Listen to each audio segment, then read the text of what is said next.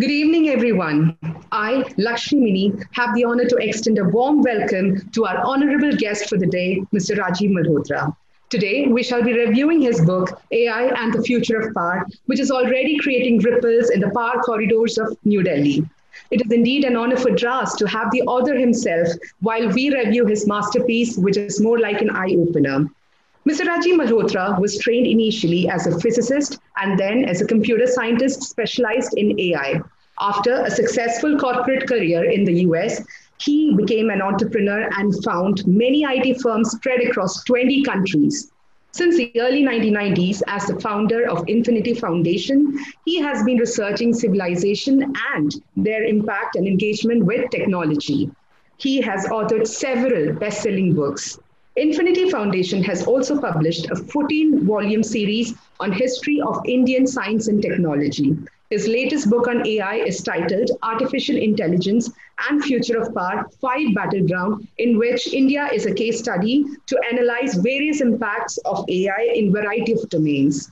Interviewing him will be Group Captain P. Naidu, who is actually a retired Air Force officer and who later served as Additional Director General in Prasar Bharati in both Doordarshan and All India Radio. He is a member of Bar Council of Delhi, Aeronautical Society of India, Broadcast Engineering Society India, Foundation for Aviation and Sustainable Tourism, Quality Council of India, Honorary Member Advisory Board of MRO Business Today, and Adjunct Professor, Center for Aerospace and Defense Law, Nalsar University of Law. He's also the founder, director of workplace ethics startup known as Clean Exit, and one of the directors of a cybersecurity firm called ISEC. I now request Group Captain Naidu to take the discussion forward. Thank you very much, Lakshmi. Very, very good evening, Rajiv sir.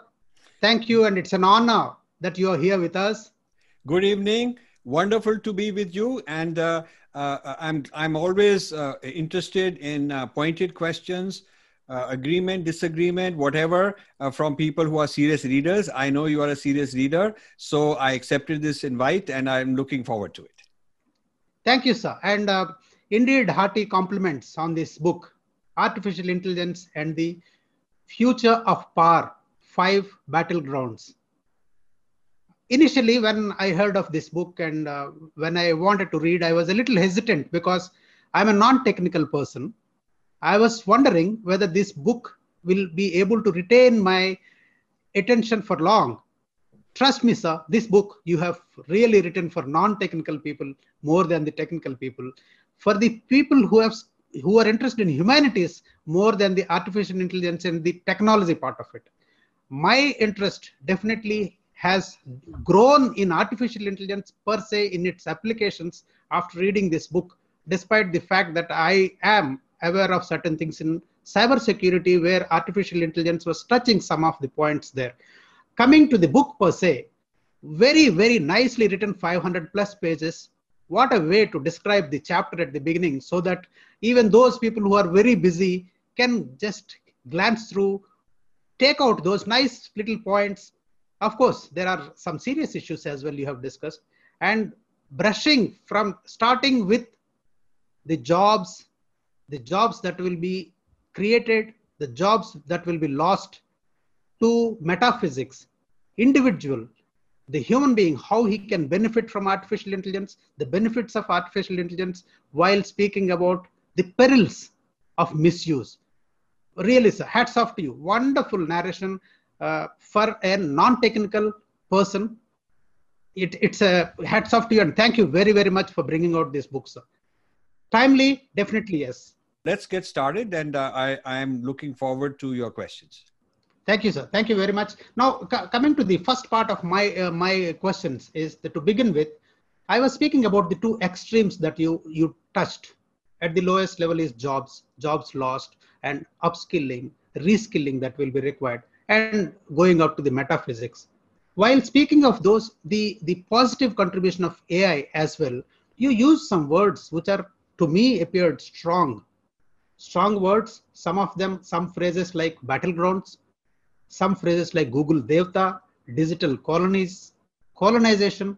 I mean, a word like moronization of masses, digital dehumanization.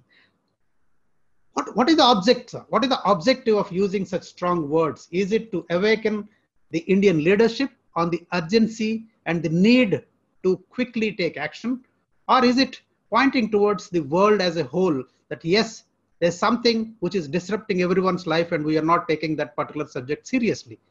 Would you please speak on that, sir? Yeah, thank you for the good question. Now, you've said that the two extremes are the two ends of the spectrum that I've covered. One is very practical, sthul sharir, physical body of jobs and infrastructure and economy. That is the sthul sharir, the physical body of the Rashtra.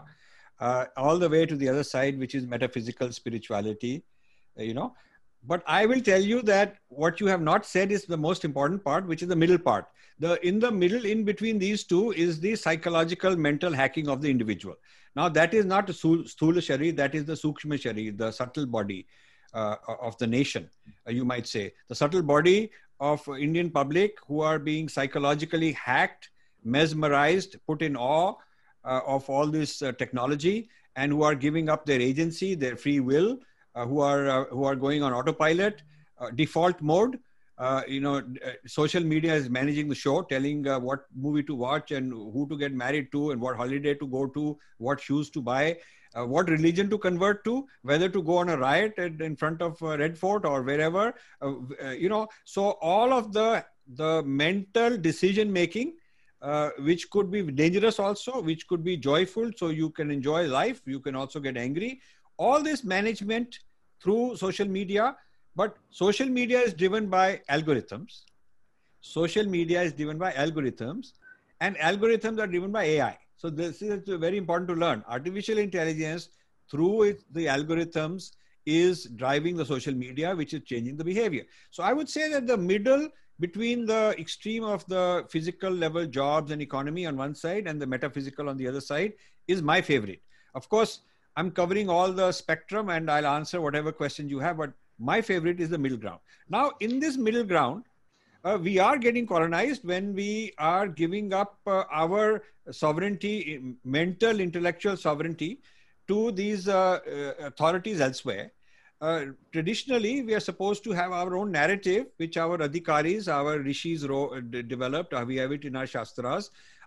Our Shastra is not saying the same thing that Wikipedia is saying. It is not saying the same thing, that you will find in a Google search.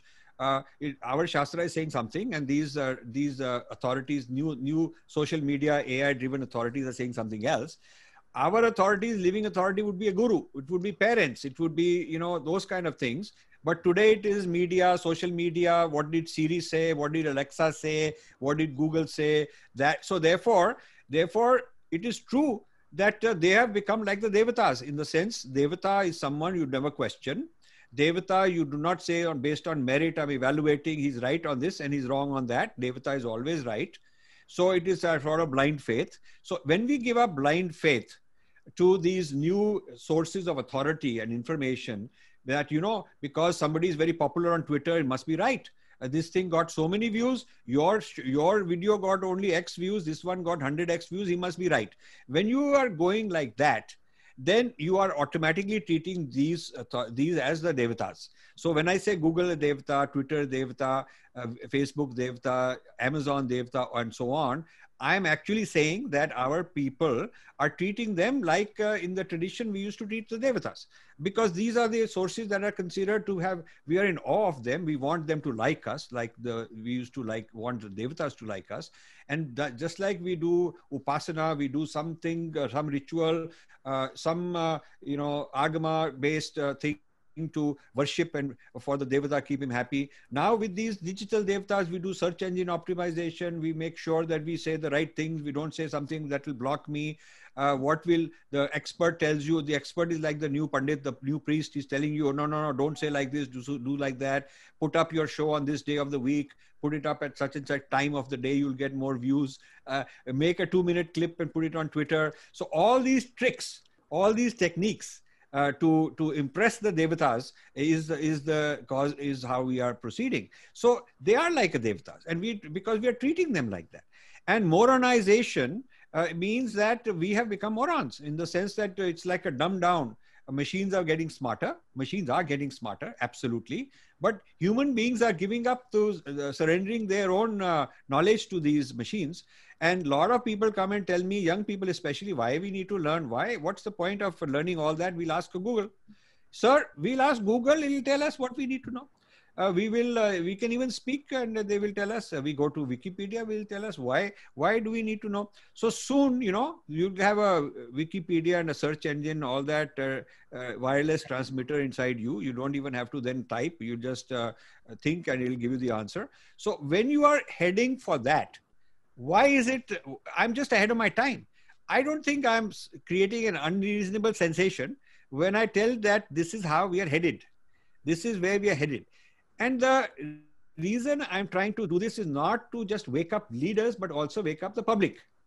You see, the leaders are reflecting in a democracy. The leaders reflect what the public is wanting. You get the leaders that you want because that's who you vote for.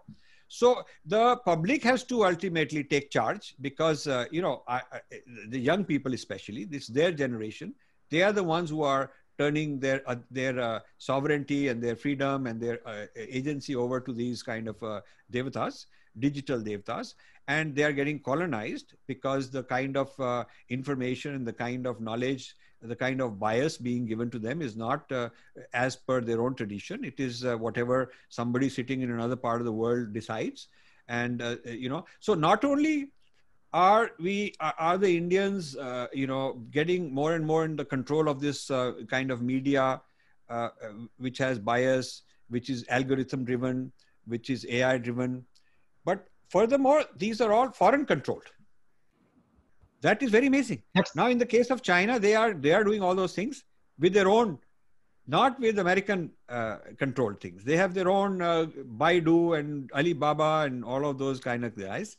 So that is the answer to your question. Why am I using all these terms?